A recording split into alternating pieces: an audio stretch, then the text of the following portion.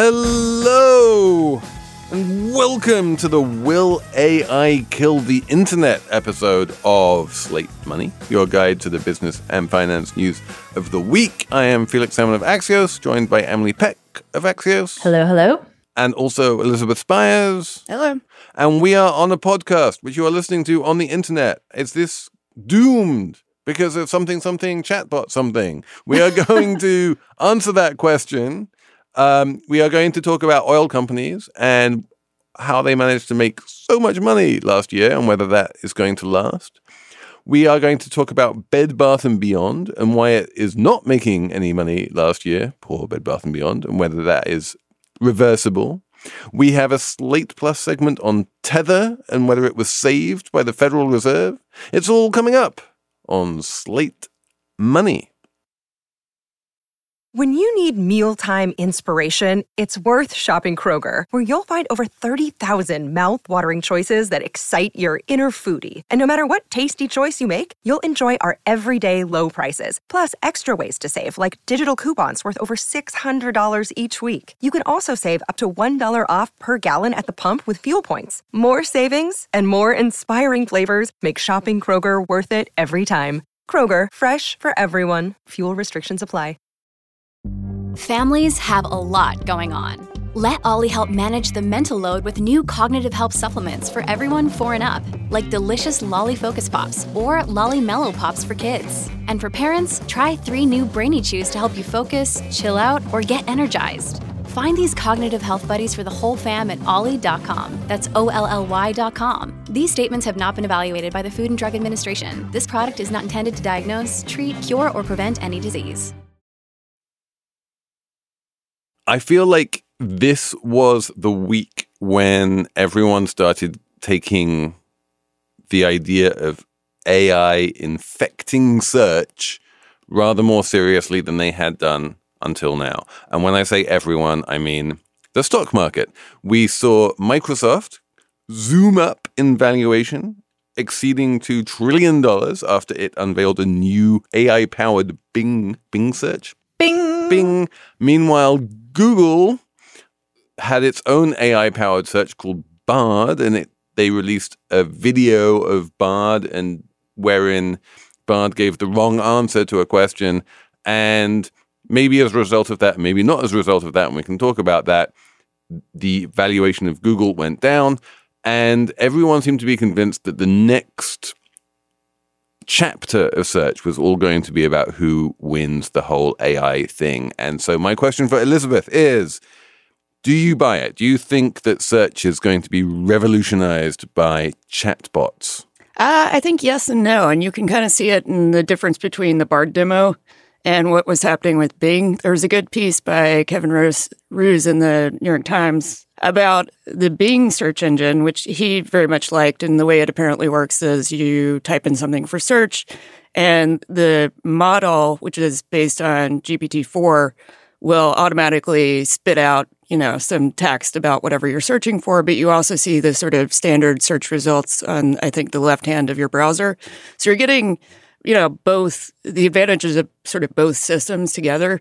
But then you go to the Google demo with Bard, and you see the problem with relying exclusively on chatbots for search. And what happened in the demo was the Google executives plugged in a question about what discoveries from the James Webb Space Telescope you could tell your 9-year-old about. And it spit out 3 bullet points, one of which was just technically inaccurate. And then, of course, every astrophysicist on Twitter pointed it out immediately. And the reason why it's inaccurate is because these models are really language models, so they predict what word is going to come next. So they're more probabilistic than deterministic. And as a result, sometimes they just make shit up. So, and that's kind of what happened in the Google demo. The Microsoft one does provide links. So, if you want to check that anything says what the bot says that it says, you can just click on the link and do that. But one of the big questions that publishers have is basically, is anyone ever going to click those links? If the chatbot gives you the answer that you're looking for, no one's going to bother, or very few people are going to bother actually navigating to that site to get the answer from the site when they've already got the answer from Microsoft.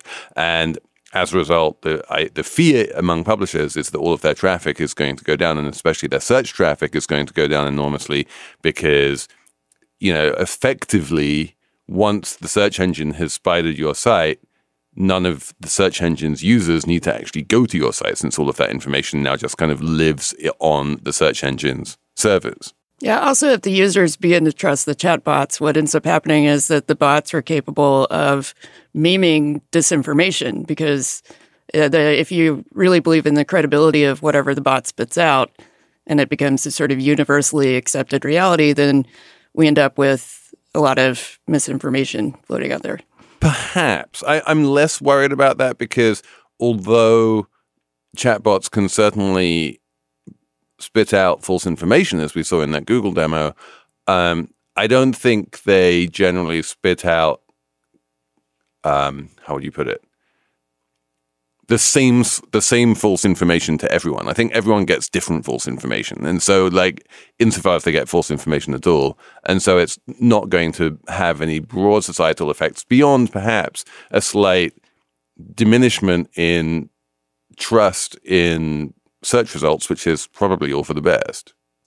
Yeah, I think, though, whenever it gets stuff wrong, somebody characterized it as part of the problem is that it phrases things in a way that makes it feel like it's very confidently wrong. And I realize that could describe, half the people on Twitter, but it still, adds credibility to what might be inaccurate information, just because within the context of the stuff that it's spitting out that's right, a user might not know the difference.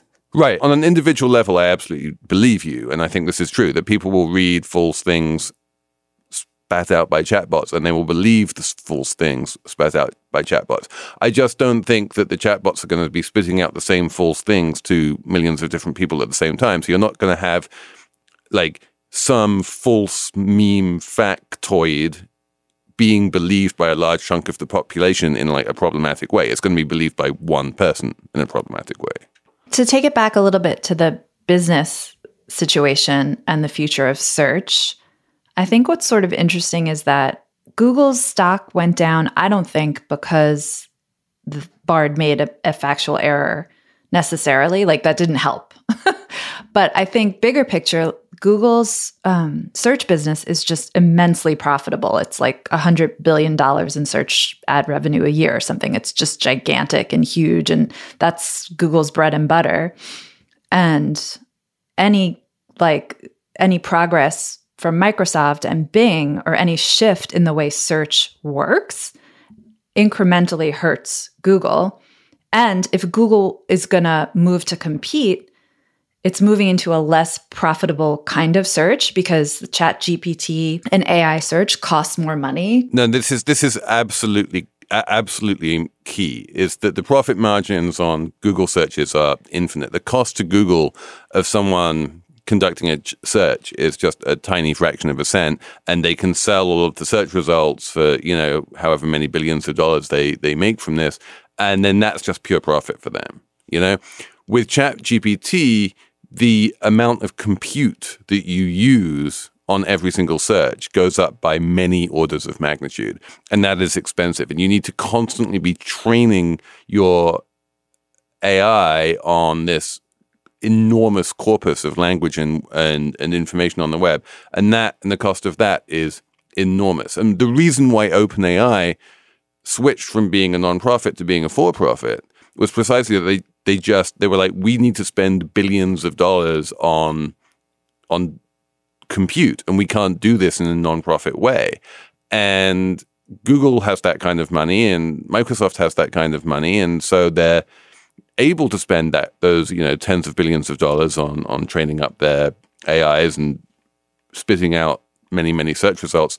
But, ChatGPT, people were saying it was costing them $1 per query or something. And they were spending hundreds of thousands of dollars a day just answering queries.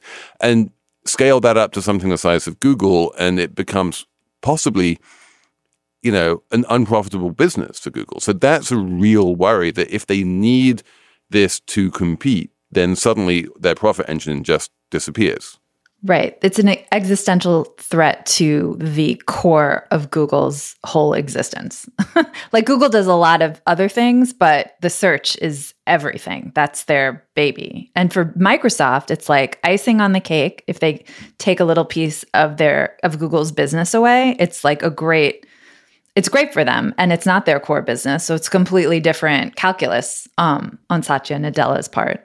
It's definitely going to take a long time. You know, at the moment, this new revamped Bing isn't even broadly available. When it does become broadly available, it's going to become, in the first instance, broadly available to people who use the Microsoft Edge browser on their desktop computer, which is like 6 of them. Yeah, exactly. So bless those people, and like, congratulations, you now get to use, you know, an AI-powered web browser. I think it's going to be a very long time before AI-powered web browsers become a big thing. Like, you know, is Google going to feel the need to incorporate its AI into Chrome? Like, maybe it could, but I'm not seeing that anytime soon. So I don't think that, you know, everyone's suddenly going to switch to Bing, right? Especially not if that means they have to switch to Microsoft Edge. On the other hand, there is a certain kind of inevitability to this, right? People are going to want to be able to just ask English language questions and get English language answers. And at some point, that's just going to be how we ask questions of, you know, the internet. It's like, we're just going to be, you know, can you find that article for me? I think I read it a few years ago. It might have been in the New Yorker. That was about cake, and it was in Japan and Germany, and they'll work out what you're talking about and they'll show you the article. And it's so hard to formulate those queries in a standard search bar right now, and it'll become so much easier that people will just, you know, gravitate to anywhere that allows them to do that. Yeah. And Google's going in that direction anyway. There was already kind of that hand-wringing we were talking about earlier, where if Google gives you the answer, then you don't need to click the links kind of issues are a little perennial. Like that's always a kind of stressor. Like, to go back to the classic, what time is the Super Bowl? You know, Google, if you Google that now, Google will tell you, and you don't need to go to whatever SEO optimized media outlet is trying to cash in on that. And that's another like bright spot here, I think. This is why BuzzFeed should never have bought HuffPost, because they just don't get that sweet, what time is the Super Bowl traffic. But BuzzFeed is going to be using ChatGPT, OpenAI. It's already using it, right, to formulate quizzes and whatnot. That was big news. That was big news. And maybe in an ideal world, we can just ask Google, like, who's going to win the Super Bowl, and then we don't need to watch it anymore. And then there won't be any Super Bowl advertising anymore. Felix, I don't want to front run my number, but there's no way you're watching the Super Bowl, right?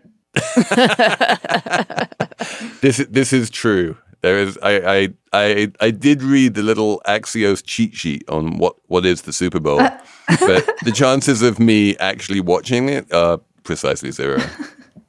One thing I thought was interesting, our producer Anna Phillips sent around a piece from The Verge with like all the things and challenges ChatGPT and AI presents, and the last on the list was ultimately AI search could actually kill the internet. Because no one will create the content anymore, because no one will look at the internet anymore. If the AI is just going to do all that work for you, then what's the point, right? And then what? So yeah, my view of that is like, you know, bring it on, please. A consummation devoutly to be wished. The internet was always, if you go back to, you know, the original dream of Tim Berners-Lee, was a bunch of individuals, yeah, just like sharing information and out of the goodness of their heart, and everyone being on this peer-to-peer network and learning stuff together. And then it moved into this, it sort of evolved into this advertising-driven scale play thing where people would create websites not because they wanted to sort of share information out of the goodness of their heart, but because they reckoned they could attract enough traffic to then be able to sell those eyeballs to advertisers. And that whole model was horrible in many ways, and we've talked about this over and over again on Slate Money, but if we can move a little bit away from that model, then there will still be plenty of websites that people put up and people like to read and people like to write, which have useful information on them, including websites like, NewYorkTimes.com that are entirely funded by subscriptions. And, people will still advertise wherever the eyeballs are, and maybe the eyeballs won't be on places that are driven by search traffic, but there will be eyeballs somewhere, like on, Axios newsletters. That's not search driven. Yeah, so basically it'll just cannibalize the content farms, which we want to happen. We do want that to happen. So maybe it's a good thing. AI will get rid of the internet? Was that the headline of the story? if I'm trying to optimize SEO? It'll get rid of part of the internet. It'll get rid of like the annoying parts of the internet. It'll get rid of the pages that are so cluttered with ads that you can barely read them. It'll get rid of the annoying recipes that go on for 8,000 words before you get to the recipe. It'll get rid of everything that is like SEO optimized, and it will go back to being actually useful again. Oh my God. If I persuaded myself that we are entering utopia, of course we're not entering utopia. It never works like that. And it might possibly, conceivably, reduce the dominance of the duopoly, of Alphabet and Meta and the way they dominate the media business. And that would also be good. The media business will always exist, right? Advertising for the past 200 years has been 6% of GDP or whatever the number is, right? Like, it's not like that's going to change. If that advertising moves away from content mills and indeed moves away from Alphabet and Meta, then it will go somewhere else. And it will probably go to better places who actually produce content rather than, just parasitically sit on top of it. So it'll make the internet 11% less annoying. It'll make all the content less cheap, less free, and we'll have to pay more money for things. Like already, I think ChatGPT is doing like a subscription. You can pay $20 a month or something to get, better AI searching or something. And if a lot of those content farms offer free content as opposed to the New York Times, your example, which is pay for. So the free internet has been good for a lot of reasons, but also like world destroying for a lot of reasons. So maybe it's good if it. No, I think we will still have a lot of free internet, and I think it might be a less annoying free internet. The question of where will all of that media ad spend go is a super interesting one. But so long as most of it comes to Slate Money, I'm not complaining. Or Axios markets. But enough of AI. If there's one thing that really drives the world, it is not actually media ad buys. It is oil. So we're going to talk about that after this ad break.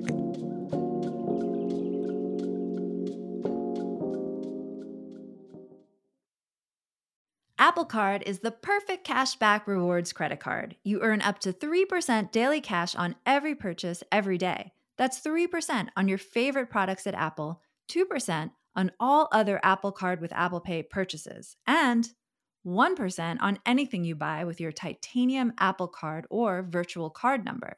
Visit apple.co/card calculator to see how much you can earn.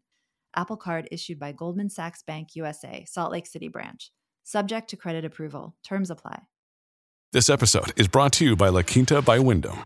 Your work can take you all over the place, like Texas. You've never been, but it's going to be great because you're staying at La Quinta by Wyndham. Their free Bright Side breakfast will give you energy for the day ahead. And after, you can unwind using their free high-speed Wi-Fi. Tonight, La Quinta. Tomorrow, you shine. Book your stay today at LQ.com.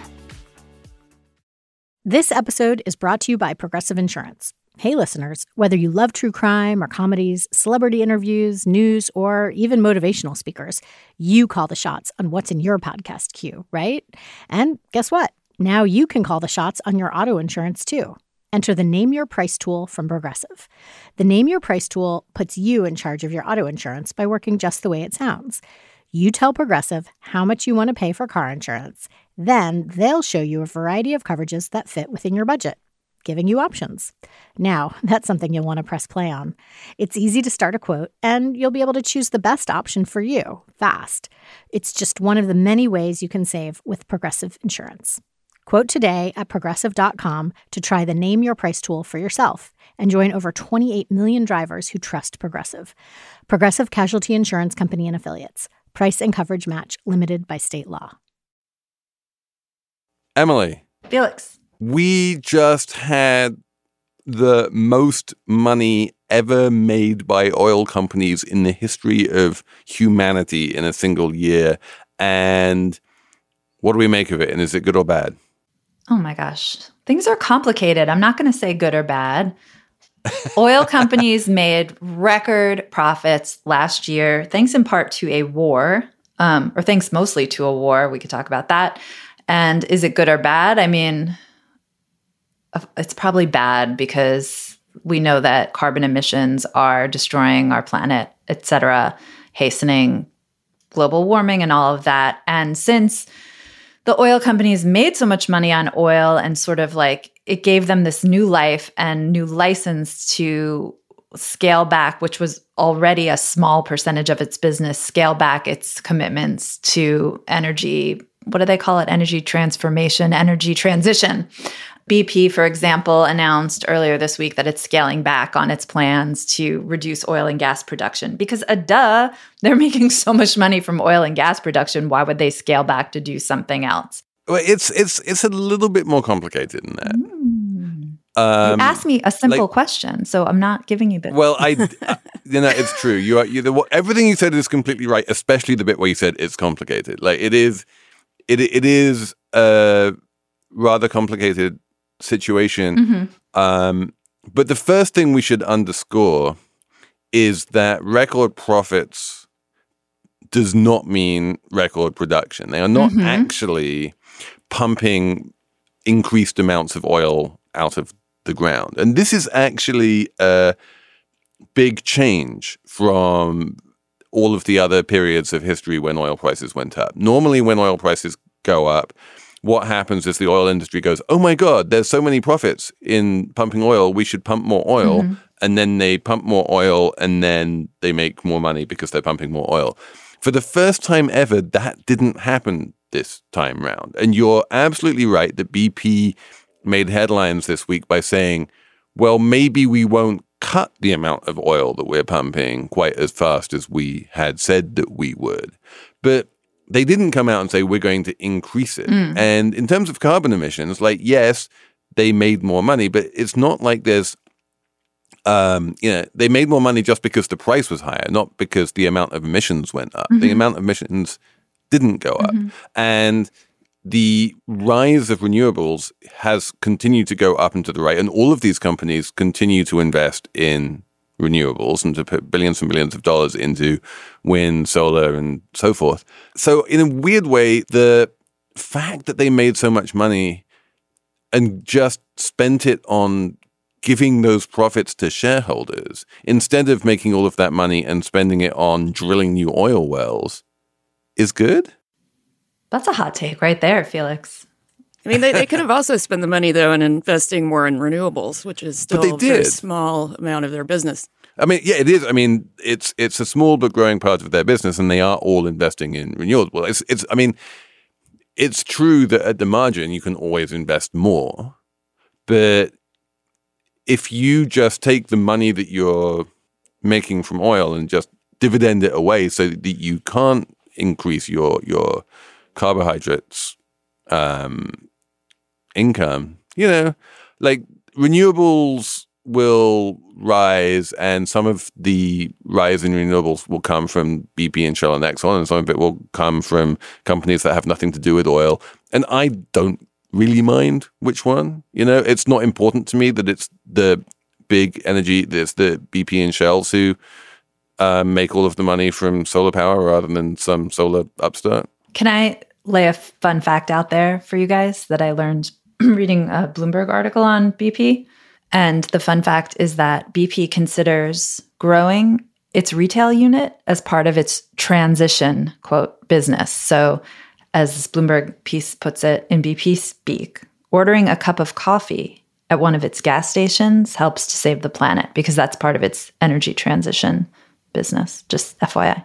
Okay. What I'm saying is I don't think the oil companies are going to transition to anything. They have figured out before the pandemic that they need to please shareholders and give them money back and not necessarily drill more oil when the price of oil goes up. And that strategy like really paid off for them last year. And they pay lip service to energy transition, but I think it's really, at the end of the day, just lip service.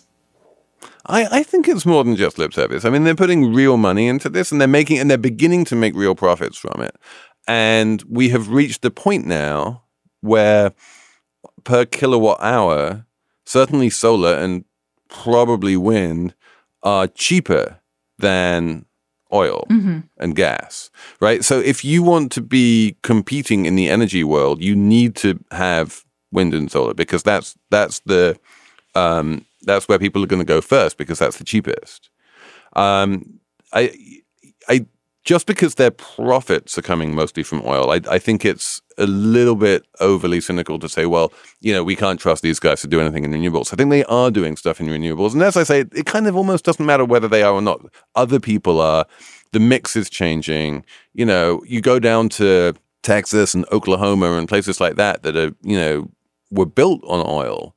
And the share of the power over their grid, the electricity they produce that comes from wind, is absolutely enormous now. These things are real. They have already happened, and they will continue to happen. And it's happening, not very visibly and without enormous profits at big for-profit companies so far, but that's fine. Yeah, I think you're right. I think there's going to be a lot more competition that these companies are going to face from clean energy competition, electric vehicles, whatever. But I don't think these are the companies that are going to lead us into that future at all. This piece, again, that Anna sent around from Vox had some great information. And for example, when some of these oil companies talk about their energy, their low carbon investments, what they actually mean is making oil operations more efficient. So tweaking their the way they produce oil to make it less bad for the environment, which is a good thing. It just that's good, right? Yeah, it's a good thing, but it doesn't mean that these are going to be the leaders in solar or wind energy, in the future. But why does it matter whether they're the leaders or not? I'm just pointing it out. It's just like these companies make money from oil. That's what they do. That's the end of the story. Like the whole idea that there's some kind of like transition ahead for them it's just not true, I don't think. Yeah, how much of those record profits are really just these companies coasting on price volatility? So, I mean, it's a really good question, right? Exxon announced this week that they were moving into oil trading, which is basically just a zero-sum game of making money from price volatility. Obviously, when the volatility is up and to the right and prices are going up, then you make more money, right? And that's exactly what happened last year.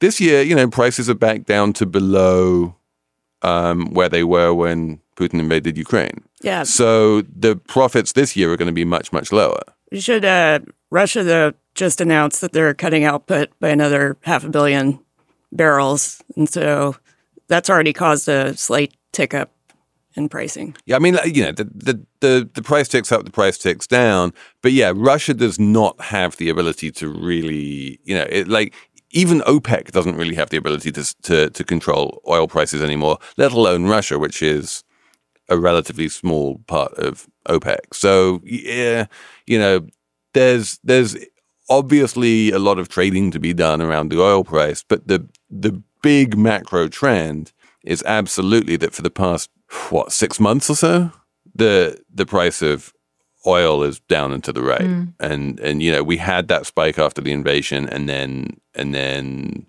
we realized that, especially in Europe was capable of consuming much less Russian oil and gas than we ever imagined. And they managed to make that transition much faster than we imagined was ever possible.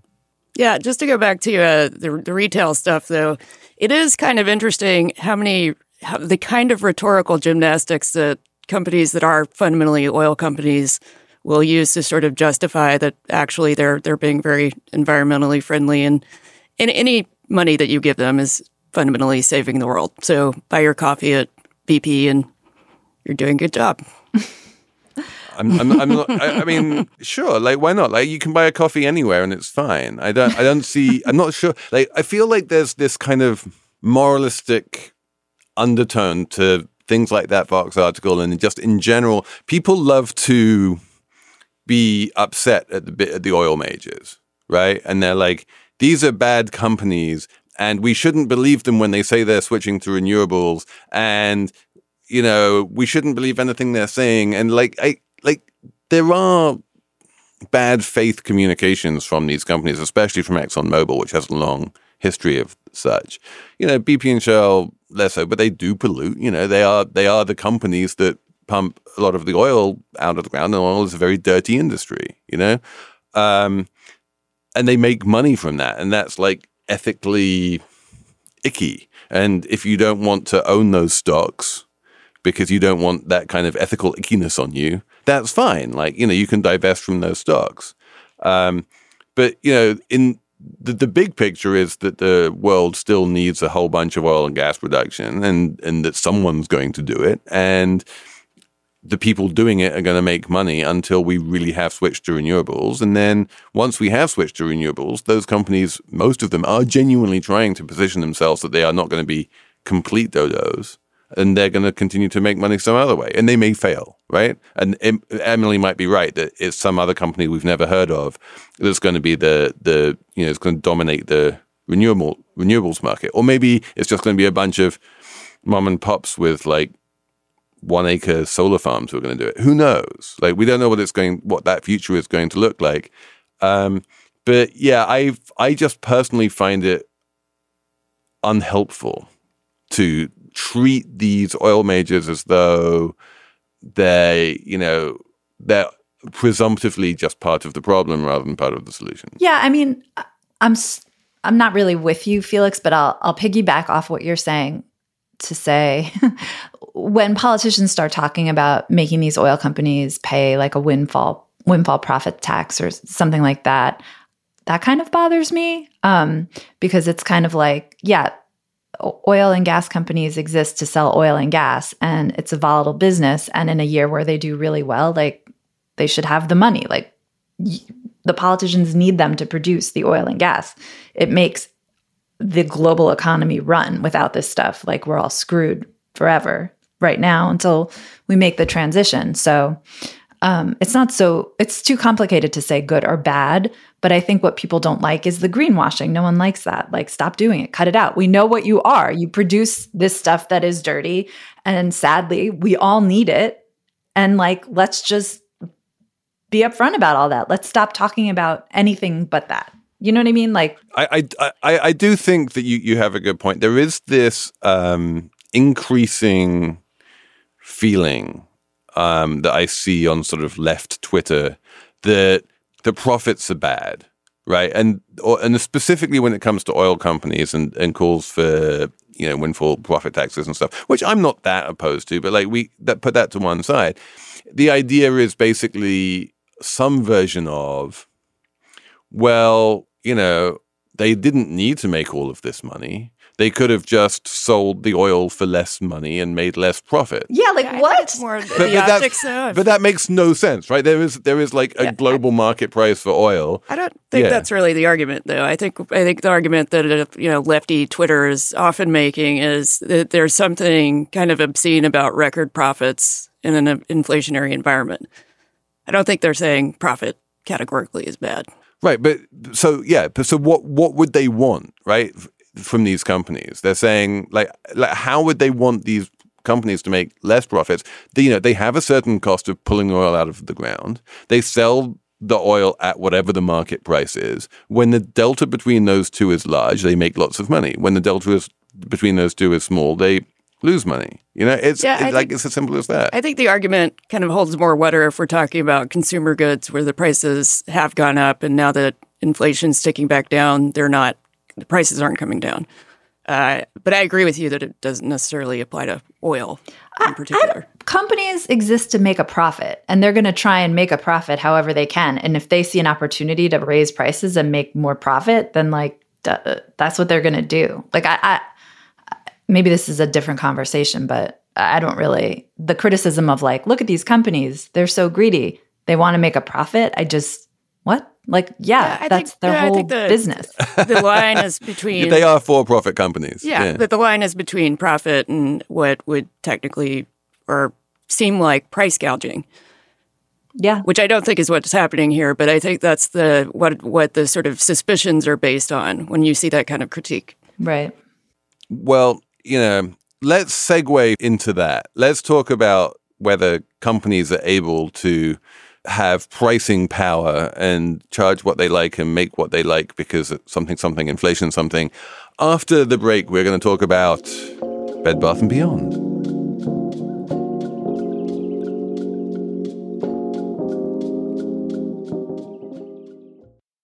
Another day is here, and you're ready for it. What to wear? Check. Breakfast, lunch, and dinner? Check. Planning for what's next and how to save for it? That's where Bank of America can help.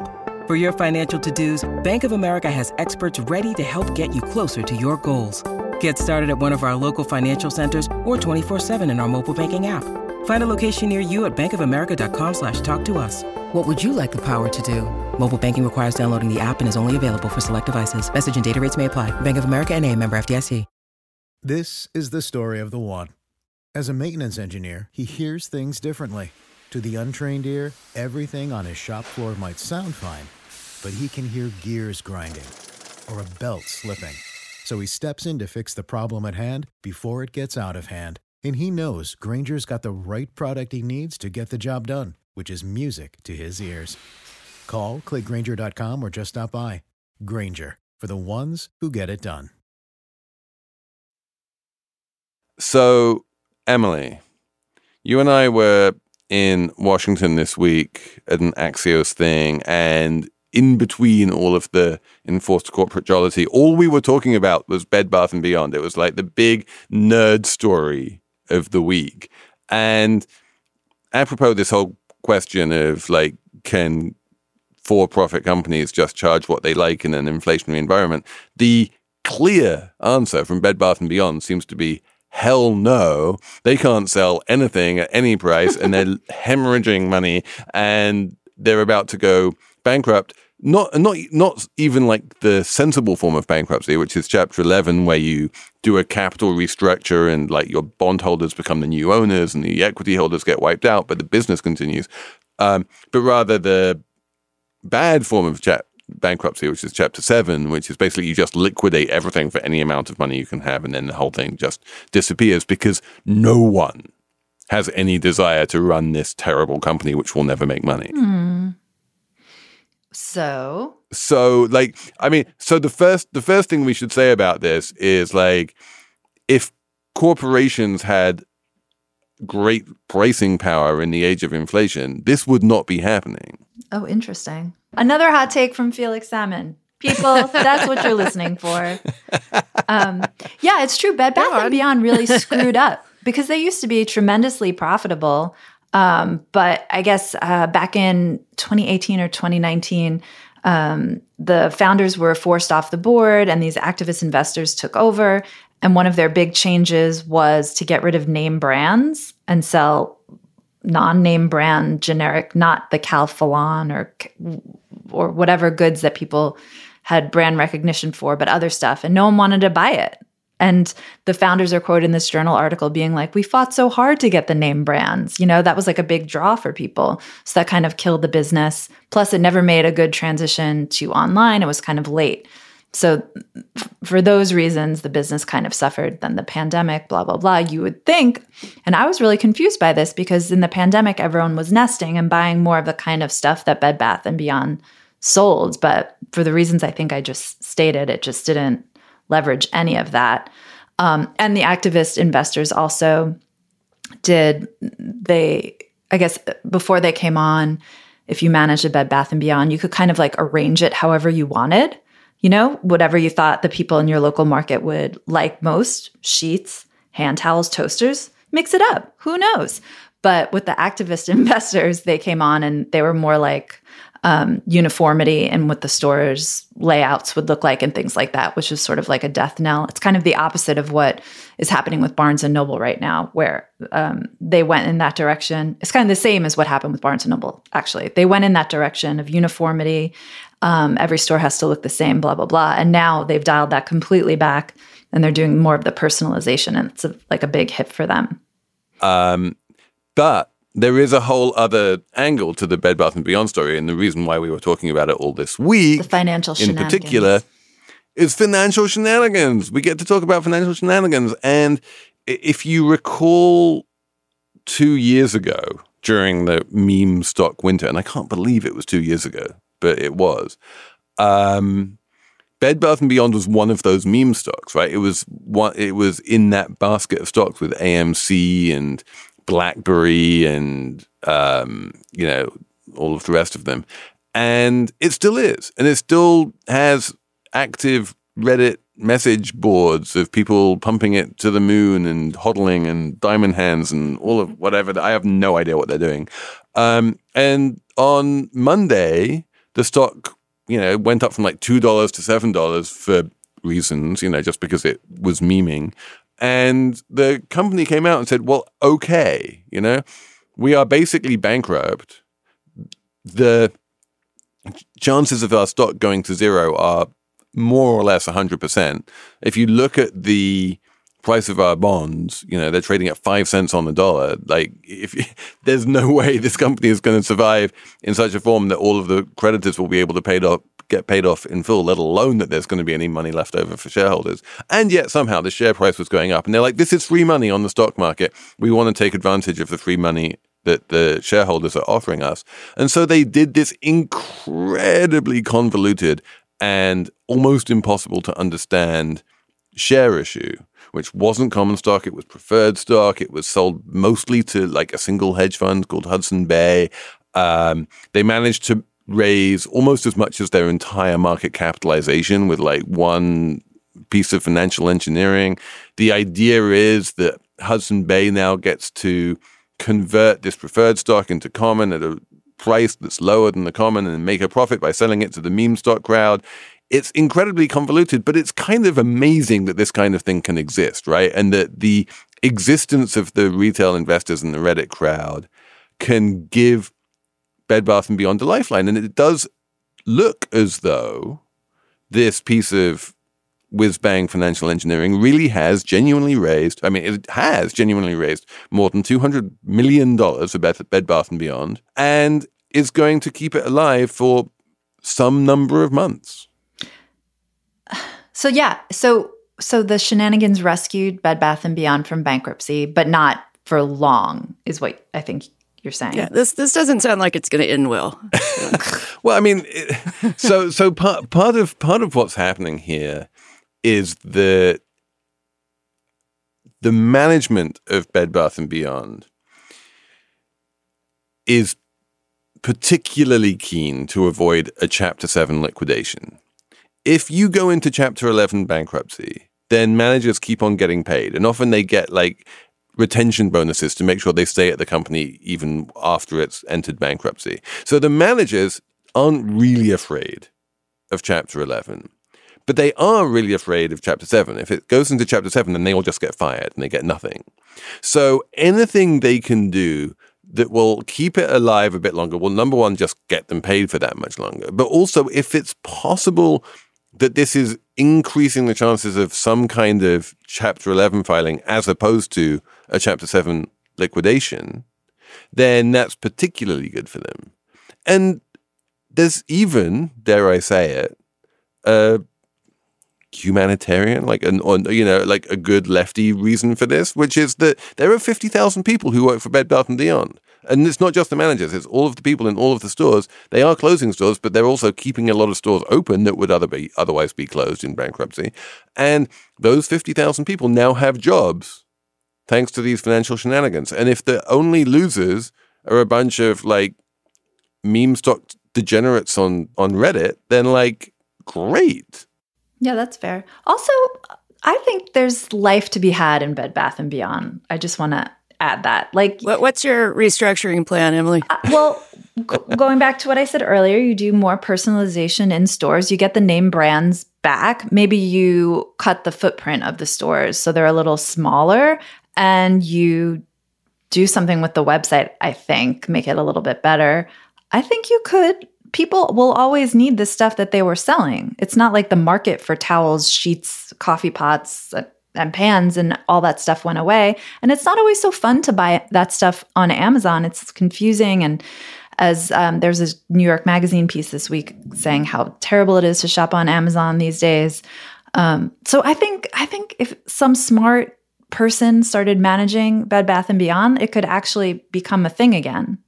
Should we give it to James Daunt, yes, who's running Barnes & Noble, and say, why don't you run Bed Bath & Beyond as well? You can sell books. Why can't you sell toasters? Yeah, why can't you sell some toasters? I mean, this is not an impossible feat. Barnes & Noble has so many random things in their bookstores now. I would be unsurprised to see toasters.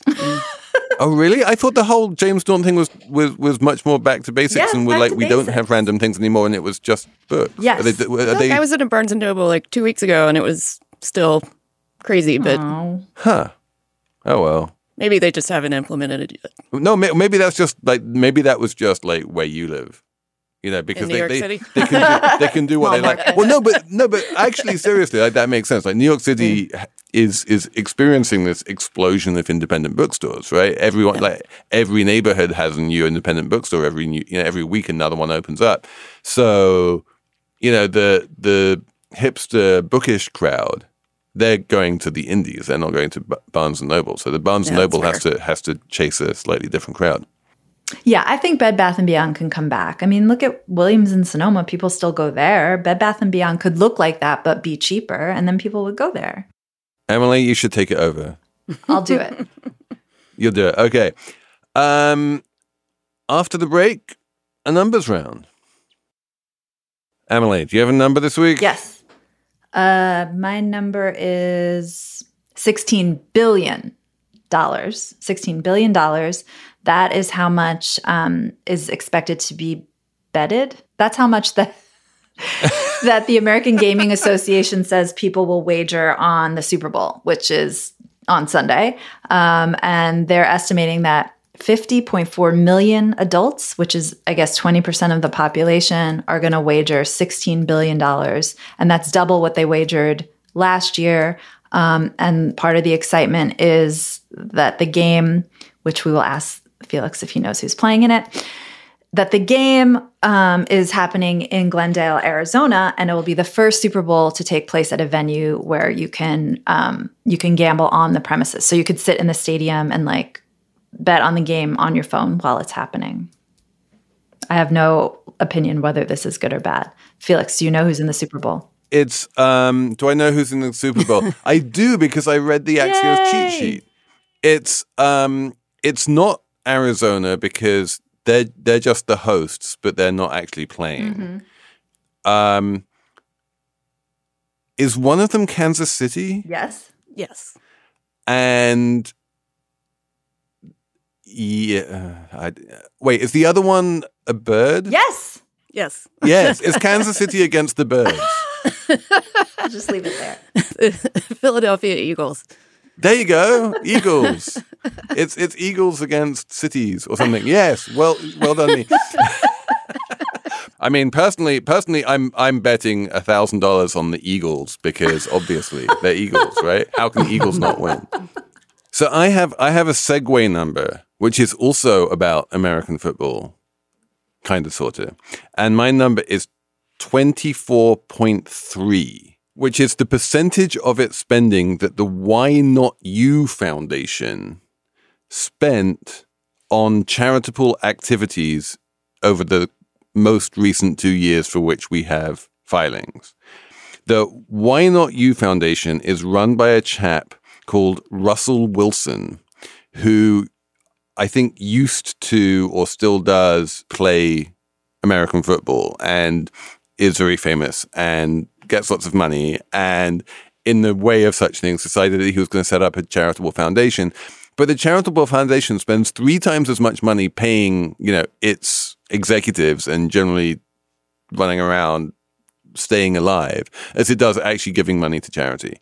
And the lesson of this story is, number one, don't give money to the vanity foundations of American football players. But number two, just don't set up a foundation or your own nonprofit. Like, if you want to do good in the world, there are lots of very good nonprofits already, and just give money to them and support them and raise money for them, and don't try and do it yourself because it's a disaster. Why not you? Because it's a waste of money. So, Elizabeth, what's your number? My number is 100,000, and that's the approximate number of snow cannons that are making snow in the Alps right now. There's an FT story about... This is the European Alps? Yes, about ski resorts and the problem that everyone is having now because of climate change, where there is just simply not enough snow. And they've been deploying creative strategies in order to make sure that the slopes are still lovely and full of snow. And what I learned about was called snow farming, where they essentially just save the snow over the winter and insulate it with wood chips. Oh, my God. And they expect 80% of it to survive the summer, and then they just redistribute it.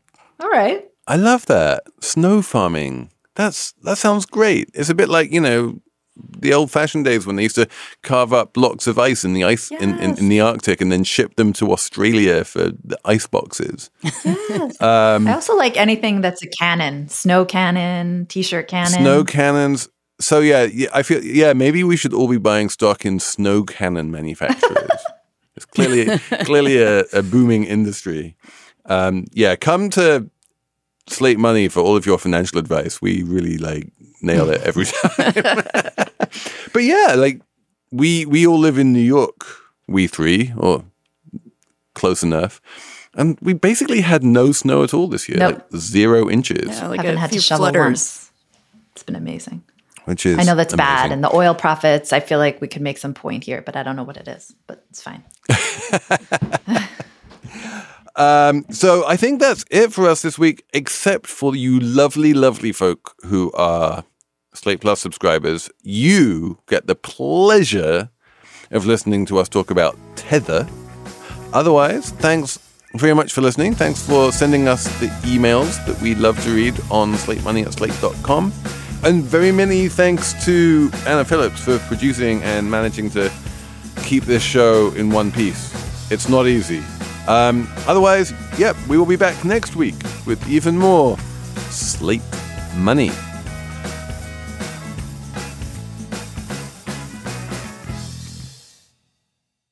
Lucky Land Casino, asking people, what's the weirdest place you've gotten lucky? Lucky? In line at the deli, I guess? Aha, in my dentist's office. More than once, actually. Do I have to say? Yes, you do. In the car before my kids' PTA meeting. Really? Yes. Excuse me, what's the weirdest place you've gotten lucky? I never win and tell. Well, there you have it. You can get lucky anywhere, playing at LuckyLandSlots.com. Play for free right now. Are you feeling lucky? No purchase necessary. Void where prohibited by law. 18+. Terms and conditions apply. See website for details.